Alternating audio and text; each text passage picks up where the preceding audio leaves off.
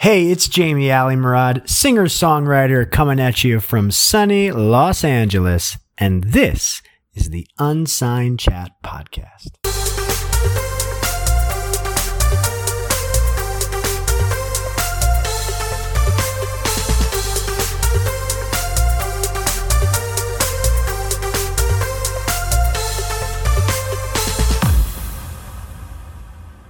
Hello everyone, I'm Matt and this is the Unsigned Chat Podcast, episode number 53. I can't believe that we're nearly into February already. Where has January gone?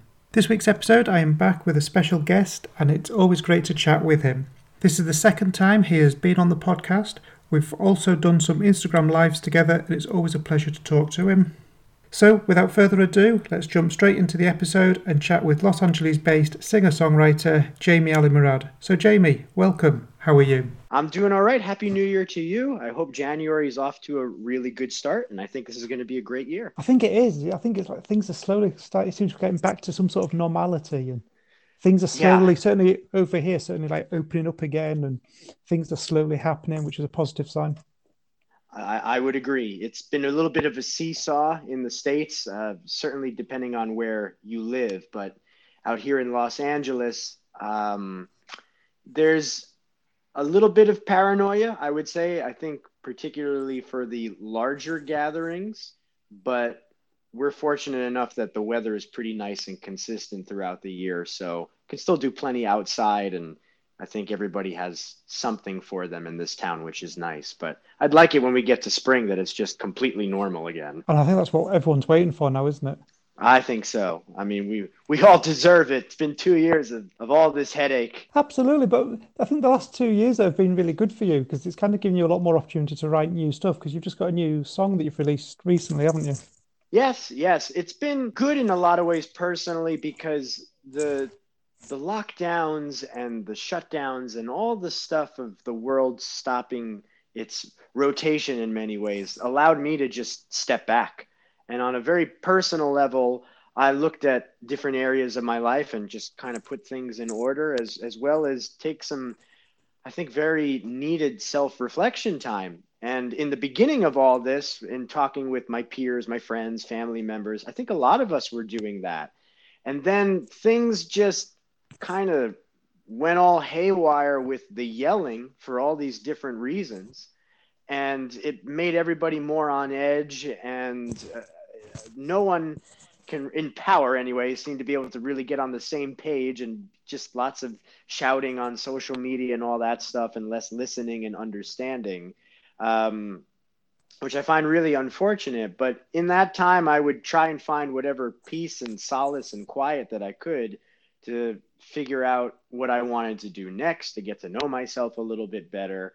And then starting in the spring of last year, I got together with my co-writer and producer, Ross Finelli, that did my last two singles, Brighter Days and Not Ready to Say Goodbye. And we kind of did the whole Lennon-McCartney thing of going in the studio and sitting across from each other. He had his acoustic guitar, I'd sit on the keyboard, and we just play. I have this idea, let's go. You have this idea, let's go. And we just went back and forth like a tennis match. And we came up with probably around 24 songs in 5 or 6 days. It was great. And we've recorded 5 of them so far. The first one, Give a Little Lovin', came out on January 7th. And we've started a few other recordings, but throughout this year, I'm going to release all these singles. And when I feel it's reached its end point of this project, I'll probably just put a little bow on it and call it a collection or an album sort of thing. And there it'll be. That's amazing that you did so many songs within such a short sort of space of time. It was. How did you get into that sort of mindset? Was it kind of easy to just come up with such a large number of songs, or what was going through your mind at the time that managed to get you to do that? In the months leading up to it, I had written some things and I basically didn't finish any of them. And when Ross and I we had preliminary talks in the beginning of 2021, then a little bit more detailed talks in March, April. And when we got to May, it was, all right, let's draw up a plan here of how we want to do this. And honestly, the juices for it came pretty quickly because getting in the studio with someone, it was the first time I'd actually been in some sort of creative work space in 2 years. And I'm very much a kinetic energy guy. I need that vibrancy, I need that action to really get that spark ignited. And yeah, I'd seen some friends here and there, and we'd go on walks or hikes or bike ride or sit outside and chat and all that stuff. But that's very leisurely and very calming. And that's, I wasn't in any sort of creative headspace, or nothing really happened in those encounters, those hangs that made me say, wow, I really need to tell this story, or it really makes me think of something. And when I got into the studio with Ross and we were just trading ideas back and forth, because we were on the same brainwave, we had the same goals, it was quite easy to come up with a lot of things. And the music came very fast. I mean, I think we'd come up with anywhere between 5 and 7 pretty strong musical ideas a session. Then it was the lyric stuff, and that took a little bit more time. And there were a few songs, one or two particularly, that as soon as we started going through the melody, most of the melodic ideas are his. As soon as we started going through that stuff, I just had all these feelings and these thoughts come out from whatever was locked inside, or there in the summer started, going out again and doing some more normal things that I said, I got to talk about this. And it was great. It was really fun. And just being in that headspace and in that creative space, especially after 2 years away, it was almost like opening up the floodgates. And songwriting's, I still think it's magic. I don't know where it comes from. Like, how does this happen? And then upon listening to some of the recordings we made, I would just sit back and really get lost in them and go, like, wow, we really created that stuff. And it's a really unbelievable feeling.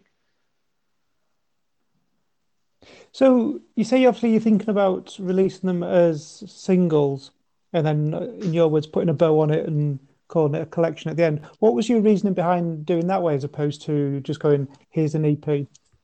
The algorithm stuff, we're certainly at a point where the a la carte model, the single model, is what's dominant. And I've tried to keep my finger on the pulse as best I can to what the executives are saying. And the common feeling from those CEOs and VPs and all that stuff is they want the artists to just churn out as much product as quickly as possible. And I also know, excuse me, when it comes to playlist pitching for the editorials, as well as some of the other just more normal or non, they're separate from the official Spotify or Apple playlist, Amazon playlist, that sort of stuff. They want things very fresh, and they really only want to push one thing at a time. So if I go the old school way, which is my preference, and what I did last time, I'm basically just shooting myself in the foot, because I could have an album full of hits like Saturday Night Fever or Thriller or something like that. But since I'm an independent guy and not on the label where maybe they can work something out, they just want one song that they're going to push. And then I think, well, what about the other 9, 10, 11 songs that are on the album? They don't get any time in the sun? No, we just want the one, and that's what we're going to do. And you just get that one shot for those editorial things. And then for some of the other playlists, you want to space it out. You want these songs to breathe a little bit. But if they're 3 months old, they're too old. That sort of thing is what I started coming across in my research and talking to some of my friends, my peers, that they're doing the same thing that I am. So it just made sense to do single after single. It helps you get more visibility, and it allows to kind of have that taste test thing. Oh, you like the first one? Well, get ready, because there's a whole lot more coming later this year. And then it's like a 12-course meal or whatever it is, whatever comparison you want to make. So that's why I decided to go that route. I suppose it's interesting sort of releasing them more as singles, like you're saying, because at least then you get to sort of promote each song individually as opposed to just doing it as an overall package. There's the EP. So at least each song gets its real good moment. Absolutely. And when you get to the point, if you're fortunate enough to get as big as Drake or Adele or Taylor Swift, or that sort of iconic status, you put the whole album out, like The Weeknd right now. Everything. He's taken over all the top the streaming lists and all those charts because he has that kind of fan base and that sort of popularity that he doesn't really need any of that stuff because the fans are just going to drive that traffic and drive those numbers that they're going to get featured on their own.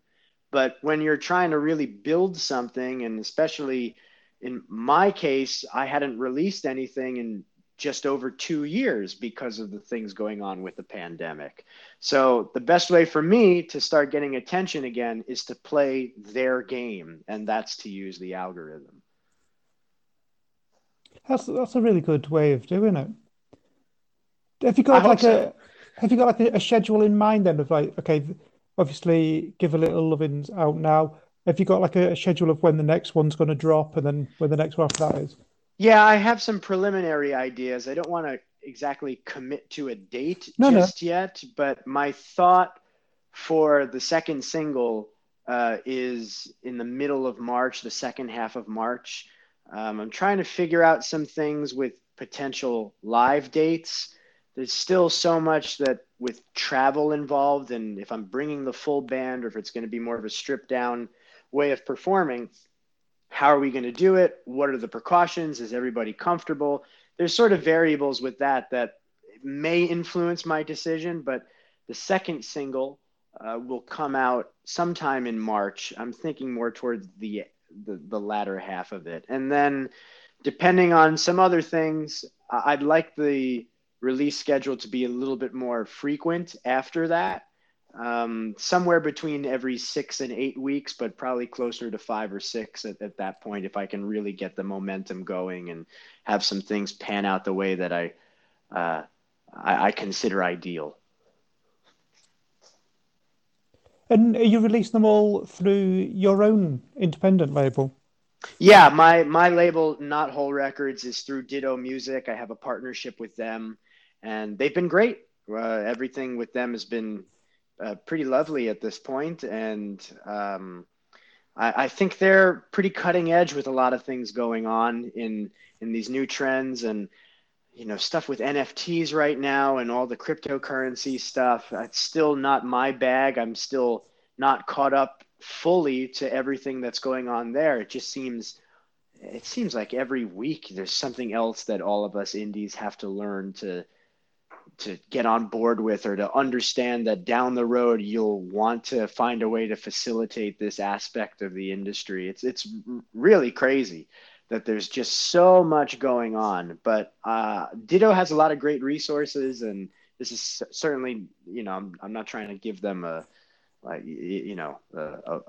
a plug here and everything, but I guess I kind of am. They've been very good to me in the past, so I have positive things to say there, because distributors for indies, it can be a crapshoot sometimes. No, absolutely. So go just mentioning on obviously what you were talking about then about NFTs and obviously crypto and all that. I mean, I'm no expert on it, believe me. No, I just had a really great conversation with a friend of mine who's a composer and a guitar player, singer, that he does a lot of things for short films, animated films, and he's getting back into, or trying to get back into his singer-songwriter career. And the NFT stuff, he's done a lot more reading and a lot more research than I have, but I don't really get it. I mean, I do, but I don't. And to me, the thing that makes sense to dive into that market is if you've already established something, you have a dedicated fan base that its value is a perceived value from the population, so that drives everything. And that, of course, that's what economics is. I mean, a pound, a dollar, whatever is just a piece of paper that we've assigned value to, and it's just accepted. So now with these NFTs, you're creating through a blockchain something that is individual, but the community is what's deciding its value. And from there, you have people that will buy them, but once they have them, they can do whatever they want with them, and they trade them. But the person that was the original creator, like an artist, says, I'm going to sell these NFTs, but for every time they're traded, I'm going to retain 10%. So as their values grow, as they keep getting traded for more and more dollars or whatever the cryptocurrency is, that whatever the assigned economic value is, they're getting 10% back, and then they can turn that into whatever their local currency is. It's a trip to me.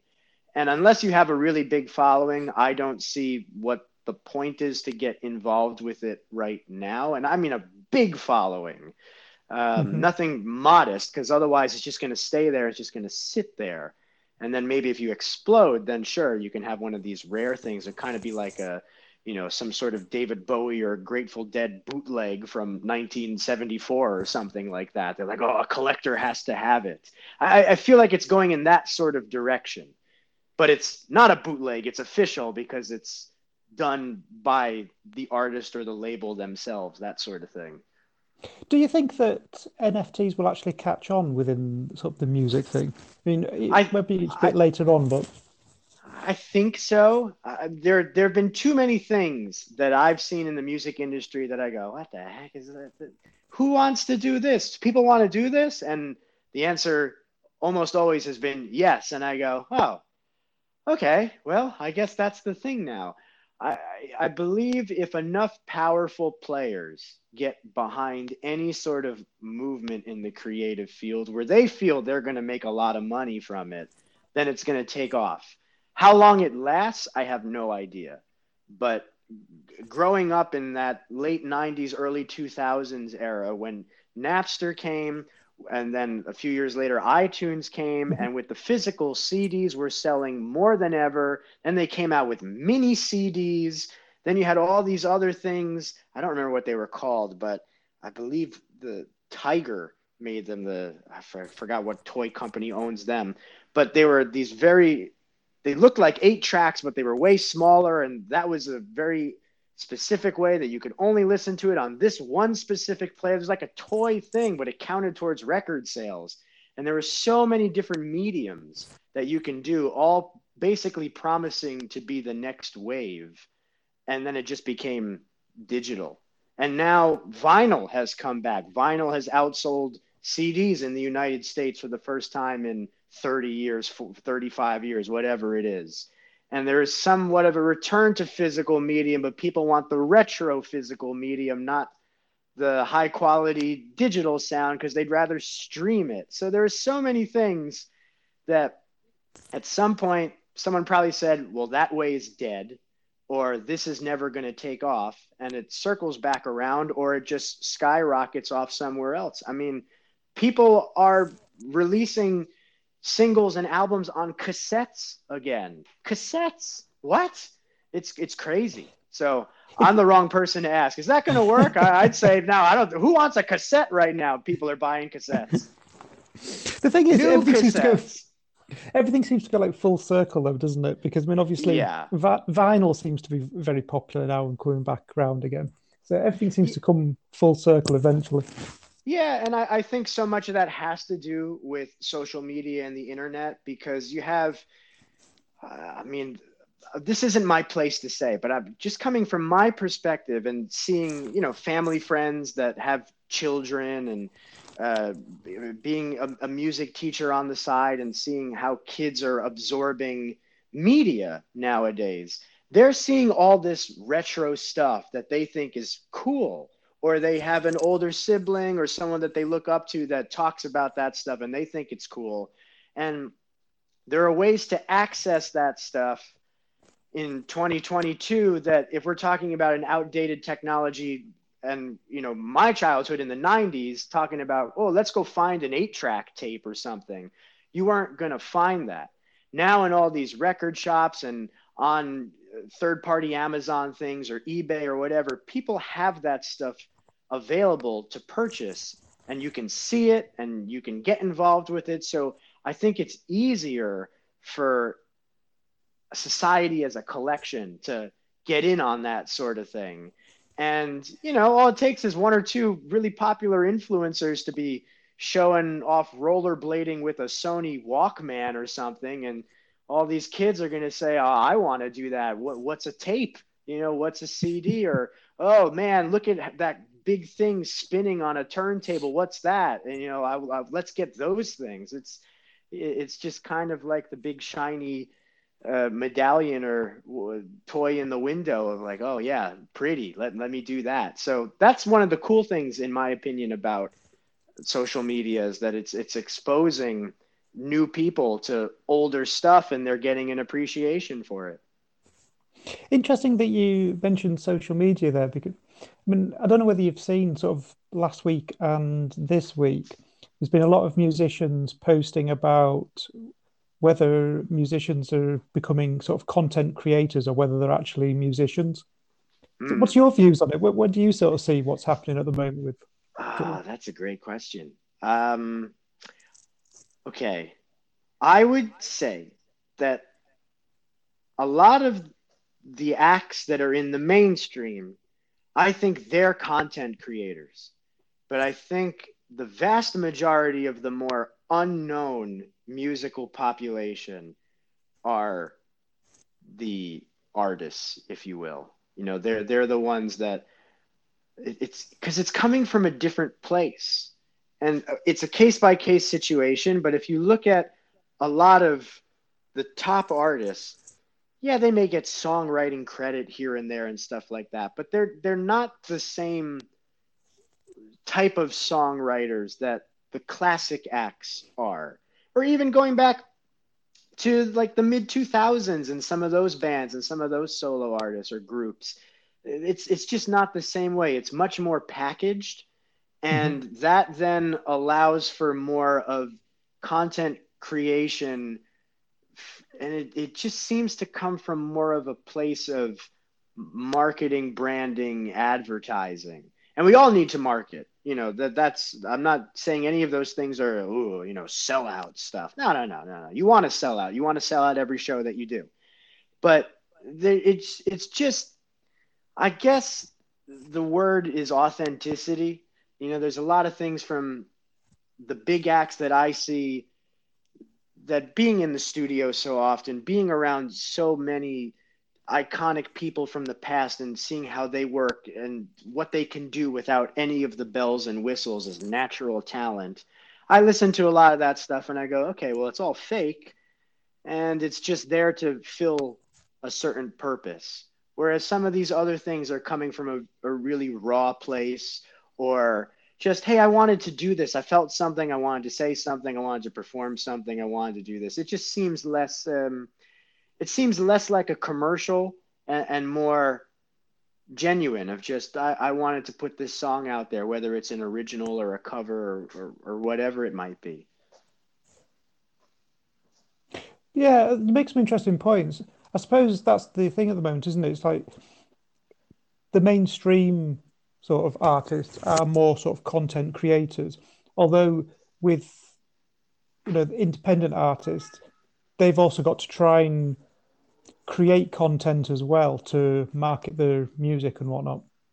It's true. We have to do everything. As an independent artist, you have to wear all the hats and you have to look at what's working and apply that to your sound, your image, your brand, your name as best you can, because it's a very oversaturated marketplace. Everybody's doing something, it's nonstop. So finding ways to stand out can be hard. And I think the best way to stand out is actually just be yourself. Don't do a gimmick just to do a gimmick. Do if you want to wear crazy clothes or have crazy color in your hair or makeup or whatever it is, do it for yourself. Don't do it because you think that's what's going to work. That's what I've found, especially in LA, or what's that's a big trope here. A lot of people want to latch onto something because they just want eyeballs, and they'll get the eyeballs, but then they close and they're not interested anymore because there isn't a whole lot of substance behind it. That's the thing, isn't it? You can soon get caught out if you haven't got the right sort of message that you're sending. I think so. I mean, it's funny. The rules seem to be different for the less established acts. And I believe that's because for the less established acts, you're in a much more intimate space. So when you're close to someone, you can see all the cracks, you can see the wrinkles, you can see where, not standing so tall over there. Okay. But when someone is so big, and you have that army behind them, they're going to be under the best lights with the best makeup and the best clothes and only showing the best of what they have to offer. But when you're on a small stage or when you're doing something where you're talking to a smaller group of people, the emphasis is just on the speaker, it's just on the act. Whereas Yeah. on a big stage, you got all the lights, you got smoke, pyrotechnics, dancers, you got all this carnival and circus going on around them that you suddenly, whether you know it or not, aren't paying as much attention to who you came to see. You're more into the grandiose nature of everything, and I think that applies on social media. I think that applies on any sort of digital platform. You know, looking at Spotify numbers, looking at trends, looking at articles, or listening to an interview on a radio show, a podcast, a television show, a YouTube series, whatever. There's the intimacy thing. I think changes everything. And if you're a big act and you go to that small stage, sometimes it doesn't work out so well because they can see, oh, it's almost like an emperor's new clothes sort of thing. It's interesting you mentioned there about sort of social media and how it sort of kind of like portrays the best of sort of people. It As in, like is. people post the best sort of things that's going on in their lives. But I suppose that on the other twist as well, it also brings out the worst in some people. It does. And I mean, it's human nature, I think, to have that jealousy. We all want more in something. It may not always be the same thing, but we always want a little bit more. And I think, at least in Western society, right, there's certain expectations. You kind of get in this box that this is what family hopes for you, or you see your friends doing certain things that you feel like, oh, maybe that's what I'm supposed to do. You know, we're a tribal species, so we go along with those things.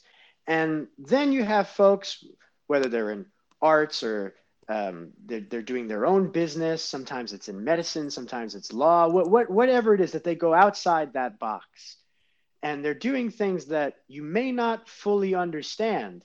So I think there's plenty of psychological studies that show when you don't understand something, you're a little afraid of it. So there's that bit of a threat there. And that's where things get hard. And especially for anyone, whether they're on the artist side of music, they're on the writer side of music, they're an agent, they're a manager, they're in promotion, they're in media. There's so much that goes into that if you want to do it as your own company, your own platform, you have to build that from scratch. It takes a village to make it really big in the end, but you're the leader. And a lot of people have a hard time understanding that stuff. And social media can be a very visceral place because you have a lot of these faceless names that just want to take a dump on people for actually going for something that they're too chicken to do themselves. And at this point, for me, I can let a lot of that stuff just roll off my shoulders and my back. But when you're younger, you can't help but take it a little bit personally, like, hey, who the heck are you? I don't know who you are. And I've had situations where people that I've known personally that got pretty jealous of an opportunity or some success that I had, that whatever their beef with me was, they would catfish profiles and just write all this nasty stuff to me and things like that, just because they were unhappy with their own lives. And it's par for the course, unfortunately, if you want to be in the public eye. But it's just a shame that so many people feel this false sense of strength and courage to just trash people, but it's only because they're so upset with themselves. Completely agree. I think some people are better off just scrolling past things that they might not necessarily agree with or they feel they want to write something negative about. You're better off just scrolling past it. Absolutely. I always think of my 10th grade English teacher, and she was a very creative soul. I loved her class. And she would always talk about stress and handling anxiety because we were in 10th grade and you're starting to then think about we have to take the SATs next year, and you're thinking very loosely about college, and you're going into the second half of high school as where you get to grade 11, all that stuff. So she would talk about things with us, and you're at that age, still going through puberty and those changes, and the emotions sometimes run rampant. So she would tell us in class that whenever you feel really overwhelmed, why don't you write? Write it down, put it in a poem, put it in a letter, put it in a song, write a whole story, whatever it is, just get it out of your system. And particularly with letters, she'd say, then, don't send it. Just let it sit there or rip it up. You just need it as an outlet. But with Twitter, with Instagram comments, with Facebook comments, with direct messaging, all that stuff, people will act on impulse and they'll click send or tweet or whatever. And then it's out there and you can try and take it back, you can delete it, but the internet is forever. And if people want, they can still go and find it. And that's the problem. People don't have that restraint. They really should let all those feelings out somewhere else. Or even if you want to write it on those platforms, then don't press send. Maybe just leave it there and the window open for a night. And then after you've decompressed, do you still feel this way? Probably not. Then just delete it and you can save everybody a whole lot of hassle, and you're not putting all this negativity and visceral out there into the world. We don't need that stuff. No, definitely, definitely. So, what's your plans for 2022? I know you mentioned you're going to have some single releases coming up this year. So, what's your other plans? Are you looking to do a tour? Are you looking to just do some independent live shows, or what's your plan? Definitely, definitely want to get back into concerts. I just got a few offers in the other day about some stuff across the US. So have to plan that out. There's a lot of things that go into touring at this point because we're still unsure about certain things, and different places have different policies. And of course, when you have a band that you take with you, you got to make sure everybody's feeling good about this, because if people don't feel good, they're not going to play well because their mind is elsewhere. So I'm very hopeful as we get into the spring and the summer, and then of course into the fall, there's going to be lots of shows, whether it's all across the country. I don't think it's going to be international just yet. Maybe next year, because I'm dying to go play in Europe. Maybe next year would be easier for that sort of thing. I want to do a lot of video work. All of the music that I have coming out this year lends itself to video really well. And I have a lot of great ideas for these songs that I'd really like to flesh out and build up that presence a whole lot more. And then I was in the studio earlier this week with Ross, just going over some stuff. And we were talking about the stuff that we have that's unfinished from last year. And there are certain ones that are far along that we want to finish. But then we have this backlog of things that we didn't start recording. And we also want to write some other things, because by the time we're ready to get back in again, we'll probably be in June or July. So at that point, a number of songs will be out. So, like any good company here, you kind of see what's working, what are people gravitating towards, what's a strength, and what are things that people aren't as hip to, which hopefully won't be any. And then we can kind of adjust. They're like, well, let's write this kind of song, or hey, this kind of rhythm feels good. Let's do more of stuff like that. So playing live, video, whether that's just straight up music video, lyric video, performance videos, live videos, stuff like that, I'd love a whole lot more. And we have to finish all these songs in the studio, and then we want to write some more as well, because, 2023, we need new music too. So I just want it to keep flowing. That's really my goal for this year, is that it becomes that constant wave. It's just like the ocean moving about. And so far, off to a good start.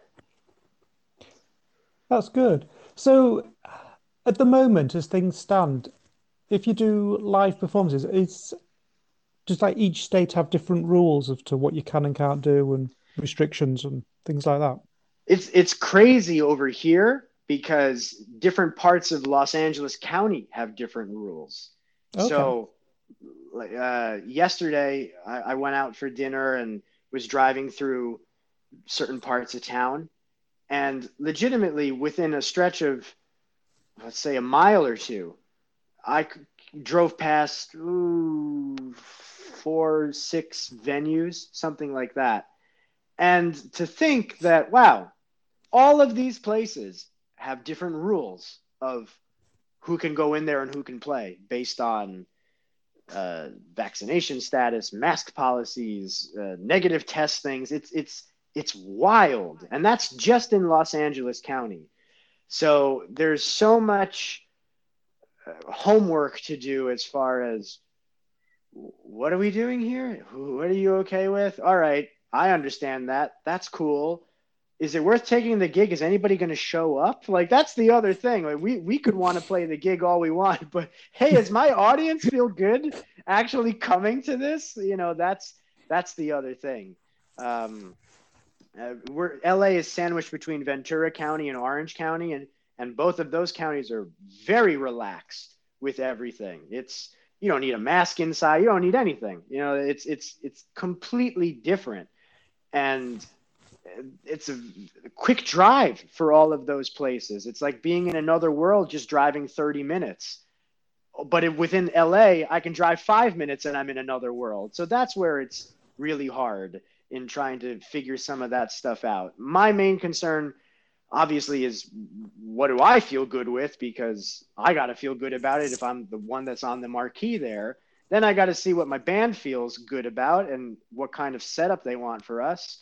And then if we're like, okay, we can take this gig, then it's all right, well, hold on. Is anybody going to show up? Because if the audience doesn't feel safe there, why the heck are we doing this? We could just play at home. So it's all those things of trying to piece together. And that's why I feel the winter, at least for me, is going to be a bit of what's the right word here? It's a bit of a challenge for sure, but it's like playing Twister. Like, oh, okay, put your hand here and then your foot over there and cross over that way. I'd rather it be a little bit more straightforward, and that's why I'm pretty optimistic about the spring being something that's a little bit easier to handle. It was interesting there where you talked about the venues with different rules and would the audience want to come to the venue with whatever rules are in place at the time? Because a lot of artists tend to focus on them and as in themselves and getting a gig, whereas you've actually thought about other fans wanting to come, which is Yeah. quite a very interesting sort of mindset at the moment. Well, it's important because I think every musician is a fan too. I mean, they're a fan of their own work, I would hope, but they have their favorite artists and their favorite acts, and we're all itching to get out. I mean, I love where I live, but I don't like being here all the time. And I haven't been to a concert in 2 years. I haven't played a concert in almost 2 years.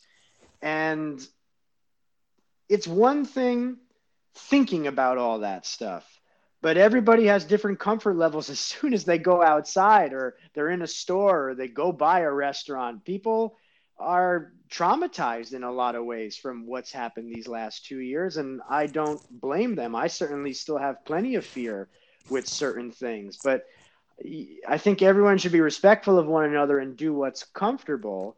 And whether we want to admit it or not, I think there's a lot of what musicians do that's very much in the service industry. We serve ourselves. I think a lot of playing and songwriting comes from that selfish perspective because, hey, I want to do this. And I don't say selfish in a negative way. I think that's a positive. You feel something, you want to let it out. You want to play, you play. You want to sing, you sing. But we're also doing this to bring people together. You want everybody to enjoy the show, but if they can't enjoy the show, I don't think you should do the show. And it's no fun. I mean, nobody wants to play for a room or a hall that's 75% empty, 50% empty. It's just, no, that stinks. So it's important to me that everybody feels comfortable and that we can have a party because it should be fun. No, it's a great way to look at it and to think about it. Because I know when you were on the podcast before, we were talking about obviously what you think it's going to be like, sort of going back out and gigging again. And one of the things you obviously mentioned then about was, obviously not sharing equipment with Oh other yeah. musicians and all that sort of. And Oh yeah. I remember. I think we were even joking at the time about the band, having to play behind like perspex screens. And Glass. like Yeah, yeah, yeah, yeah. We were. that. It looks like we're not going to have to get to that sort of level of live performances. Oh, well, thank goodness. I mean, the next phase is coming of being able to holographically project yourself for concerts. I mean, I've seen that technology. It's wild. And I have a friend that's very much invested in VR tech and has been to VR concerts and VR raves and things like that. That's all coming. The tech isn't, certainly it's not strong enough to be completely mainstream. And there's still plenty of bugs that need to be worked out, but there's going to be more opportunity for the non-in-person thing. But I'm glad that we've gotten to a point and some understanding of what's been going on with this virus, that it's not as if we have to play as if we're zoo animals, because that would suck. Yeah, it'd be like being in a bit of a fishbowl, wouldn't it? If you had to play behind like a perspex screen Yeah, you can't. with people It just would sat there feel. watching. Yeah, it would almost feel like you're one of those things at a carnival that you put a coin in, and then the curtain opens up, and the mechanical band plays something, and then the song's over, and the curtain closes. Like, oh, please insert 25 cents. One of those old timey things. That would just suck because the best part is that real connection with the audience, and we don't want plexiglass and that sort of stuff that's creating some sort of barrier. It's no fun. It's interesting how you touched upon virtual reality and sort of holograms and all that sort of thing. I mean, do you think VR will come into sort of live performances in a big way? And how do you see that working? Well, one of my friends out here that's a songwriter, musician, he works in other areas of the industry as well. He's really into VR. And when you hear this guy talk about VR, you would think everybody needs this in their home now because this is the future. And I've seen some of his VR videos. He's made VR short films, comedy shorts, and they're hilarious. They're great, and it's a really interesting space. He's been to VR movie premieres during the height of the pandemic. I mean, it's wild the stuff that is already available. And in 2018, I went to an event on the Warner Brothers studio lot where they were really showing off 5G capabilities. And I may have said this before, I don't remember, but there was one example, one showcase where you would go into it was a saloon set piece. So you go in the saloon and it's all country western in there, and you're like, okay, what's happening in here? And then all of a sudden you look towards the corner and there was this very Obi-Wan Kenobi R2D2 projection. Like, oh, that's cool. This is pre-rendered, right? No, that show is happening live in the other room. You're like, get out. So you'd follow the path and you'd go in, and lo and behold, you went into the other room. There's this guy playing this live show. And I made some friends that day. So said, all right, let's see if this is actually happening. And we called each other to see if what the lag would be like. And like, oh my goodness, this is really happening. Like that's actually what's going on there. The quality wasn't good. It legitimately looked like the original Star Wars, but it was real. It wasn't some sort of special effects thing. So just the fact that that could happen was crazy. And then there was another exhibit in there where I was in augmented reality. I put on these AR glasses. And again, this band was in another place, not too far because the connection it's not strong enough yet. But conceptually, they're in another place, maybe 50 feet away, but walls blocking them. And I put on these glasses and I was in a space that was marked. And I was legitimately on stage with them in augmented reality. It was nuts. It was so cool. And you put on headphones too. The sound quality was pretty decent. It was maybe a little bit less than what you would expect from the current power of the streaming platforms, that bandwidth. It was wild. So that's going on 4 years ago. I can only imagine how much the tech has improved, but it's a matter of figuring out how they can make it commercially available because it would still be way too expensive. But it's coming, and it feels like we're going to be in this Star Wars or Star Trek reality before we know it. And we should be somewhat prepared. You know, it's a real thing. It's very cool. I think it's really sort of exciting times with technology and how technology can sort of overlap into sort of traditional music industry. Yeah, I love the way that it's being integrated into the gaming world. I'm a big video Mhm. game player, and Twitch, the way that that has cultivated a certain culture, there's a lot of positives to all of that. And I think most of it is great. And it's really interesting that in a game like Fortnite, they're having concerts and they're having raves and that sort of thing that, oh, there goes your virtual character. And there's that person, that artist that a lot of these kids might really like, that they're in that same virtual space, space together. That's pretty cool. And the way that I think those partnerships are just going to continue to expand, it creates all sorts of unique opportunities that you could only dream about even 5 years ago. So it's going to get more and more rapid, and that's wild. It's certainly a massive space to watch out and see what kind of happens, isn't it, over the next sort of 5 years or so. Yeah, and I'm most curious about the generational thing because kids that are going to get hooked to that stuff, they have access to whatever tech, whether it's a tablet, a computer, a laptop, smart TVs, gaming consoles, whatever.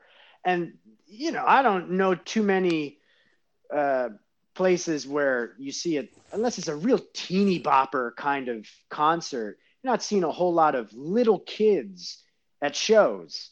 I mean, or they'll be with their parents or something like that. I'd be curious as they start to get older and concerts in their mind are more in a virtual or digital space. How comfortable do they feel then going out to see this person in person? What happens as the metaverse becomes more and more quote unquote real? There's already haptic feedback. And I think in China, they invented a screen that you can lick and get the sensation of taste. I mean, what's going on with all that stuff? So how that then applies to the concert industry is going to be really interesting because, of course, by right now, especially being cooped up inside for 2 years, we all want to go back to the shows. We want to see bands on stage. But what happens better and better, and the younger generations, people start having kids. Like our generation is having families. They're like, well, we don't want to take them to that show. Let's just have them here because it's probably cheaper. You can just do it at home. We just get them and they go in, boop, boop, boop, boop, boop, and they're watching the concert with the glasses on, the goggles, the headphones, whatever. Then when they have the chance, when they're teenagers or in their 20s, like, man, I want to go see that person do it in real life. Would they want to go? I think that's a really fascinating question. Absolutely. So, with your music at the moment, do you obviously just moving on from VR Sure, with sure. with your music at the moment? Do you look to do like licensing deals, like TV, films, adverts, and Oh things like that, yeah, or is that? yeah, absolutely. I mean, that's such a great way to get notoriety and to build up more and more legitimacy, and obviously to increase the fan base, because that's what you want to do, is get your music out to as many people as possible. In the past, I've had some small licensing things, and I've been a finalist, so to speak, for certain bigger placements, and it just hasn't panned out that way, which is fine. But I'm pretty optimistic about this new stuff. It's the most commercial music that I've ever done. It's the most rhythmic music that I've ever done. And I think it checks a lot of boxes of how people tend to listen to music nowadays, whether that's doing homework or chores around the house, gaming. I mean, obviously driving in the car, all that stuff. My biggest goal when we set out writing this music was, regardless of what the tempo is, I want there to be lots of rhythm that you can't help but bop to it. And I love my last album a lot, and there's a lot of beauty in it, but it's very much an old school record that it's best when you shut off the world and listen to it. Like there's no other distraction. And that's not really practical in the 21st century. So with this one, it's very hooky. It's still very melodic. It's got great harmonies, but it's the rhythm. I think it's all about the rhythm. And I think that certainly helps in trying to get it placed in commercials and TV shows. And hey, a movie, that'd be great. Which movie would you like to get your music placed if you could? I don't know, whatever offers the most money. I mean, I'd like it to be a good movie, but there have been plenty of great songs in bad movies, and that's fine. I mean, it's whatever. I think the music has to stand on its own, and if it can be placed with something that's a really good piece of cinema, that's a bonus. But at this point, beggars can't be choosers. So I would just like something with some legitimacy and that has an audience that goes, oh, well, I like that song in that scene. Or if I could get the opening sequence, forget about it. And then the second most cherished spot is the credits. You want that credit song. So whatever, I'd take almost anything.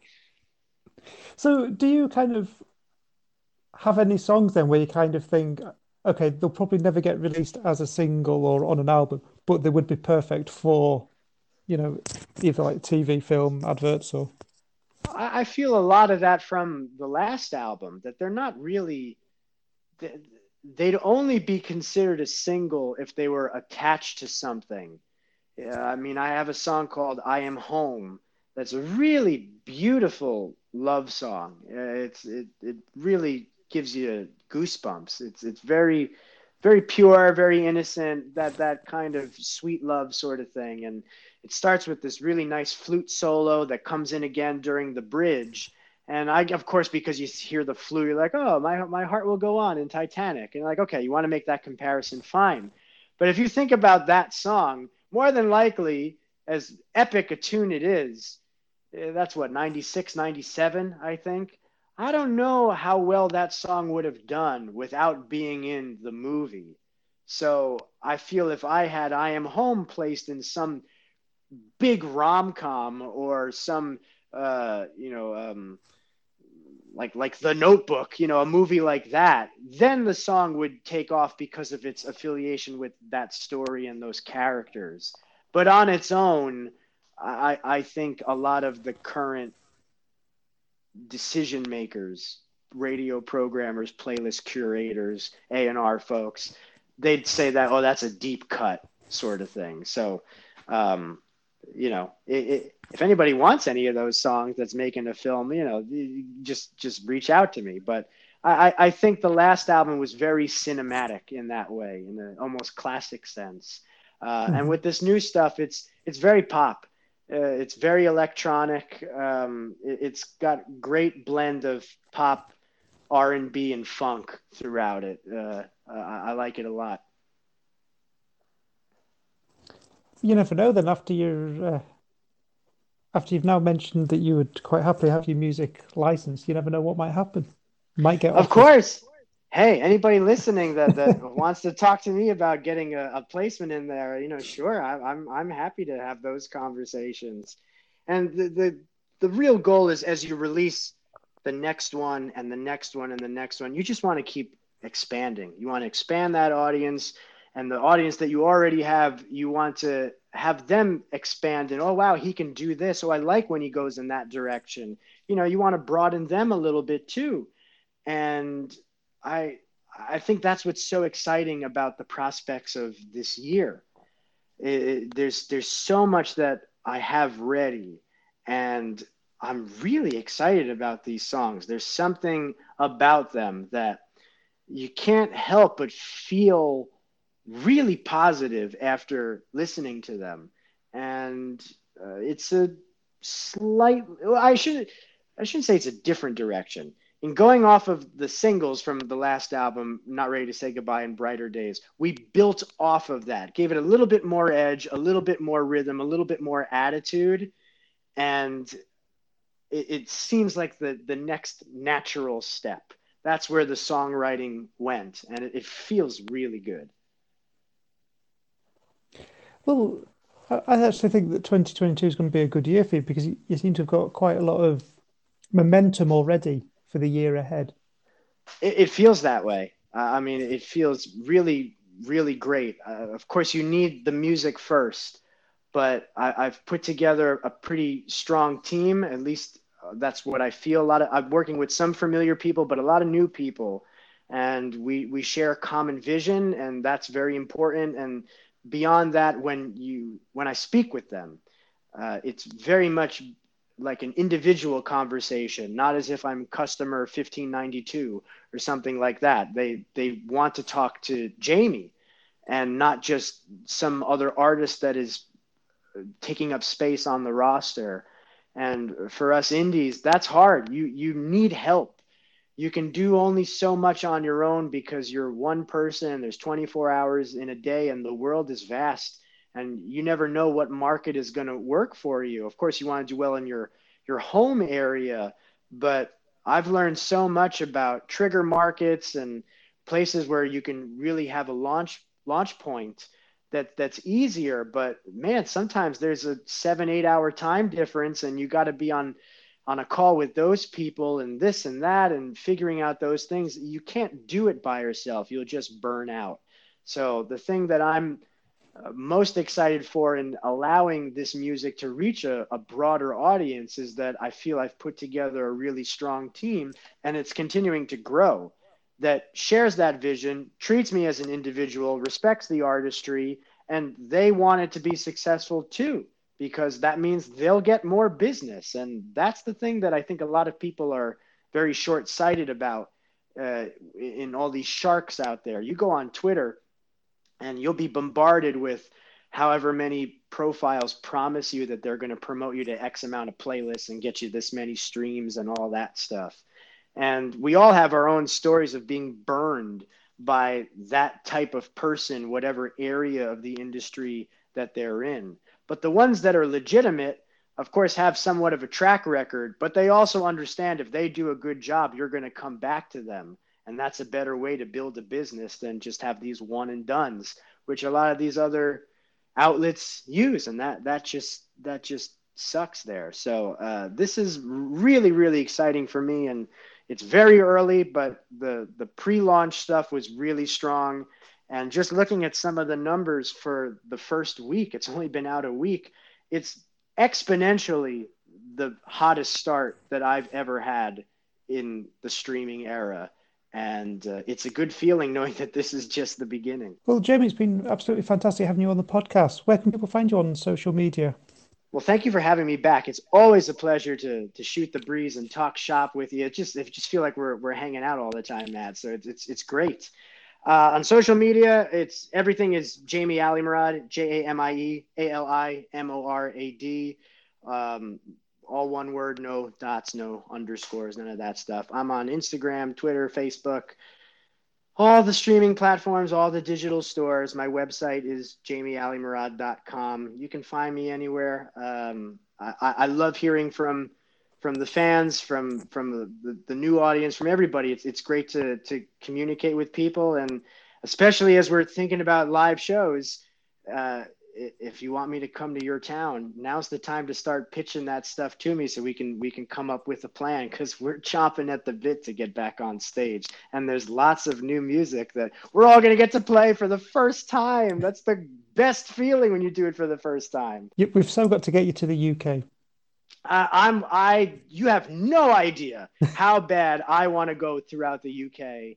I have lots of friends there. I've talked to them about all these different venues, and I want to do it so bad. And actually, one of the promo groups that I'm working with is based in the UK, and of course, Ditto's in Liverpool. And yep. With all of them, they're like, "Oh man, we'd love to do this." You're like, you don't understand. I'd love to do this. It's not like you'd be dragging me over there. I want to go so bad. And I mean, we'll just wait and see if we can really build some things in the marketplace this year. I think it would make it very easy then to get something going for 2023. And if something takes off like wildfire, which would be the dream, maybe I can get there faster. But I'd like to just get through the winter first, and then suddenly maybe all that stuff will become a whole lot more clear. Well, fingers crossed that you certainly get to the UK, 'cause it's definitely great to get to one of your shows. Oh yeah, I'd love to have you, and love to play for all the great British people. And again, I have so many friends there. Man, I'd love to see them again. It's been years since I've seen some of them. Some of them I've performed with. Some of them they've seen me live before. It would just be great. And I've never been to England, and I've never been to Europe, period. And it hasn't been in the cards for me, and I'm dying to go over there. And then as a huge Beatles fan, I just want to go all over the place in England to see all the spots that they were in. It would just be, it'd be like a religious experience in some ways, and especially after watching Get Back over the holidays. Just seeing that sort of energy and that vibe, it's that magic of songwriting. And I'm pretty mystified by the Beatles as a whole. I got into them at a very young age, and my parents met them, and my dad worked with them at one point. It was a lot of cool things there that I would love to see for myself in person, and kind of like pick up on some of that energy or something. It'd be magical. Well, let's make it happen for 2023. Yes. Well, Jamie, it's been fantastic talking to you, and we'll certainly have you back on the podcast again very soon. It's always lovely to be here. I'm glad the new year is off to a great start for you, and cheers to a lot of success and happiness this year. Yeah, for you too. Also, a big thanks to everyone who listens to our podcasts each week. Thank you so much for joining us for that. And we hope you'll continue to listen to our podcasts. Hope you can join us next week for another episode of the Unsigned Chat podcast. But until then, have a great week.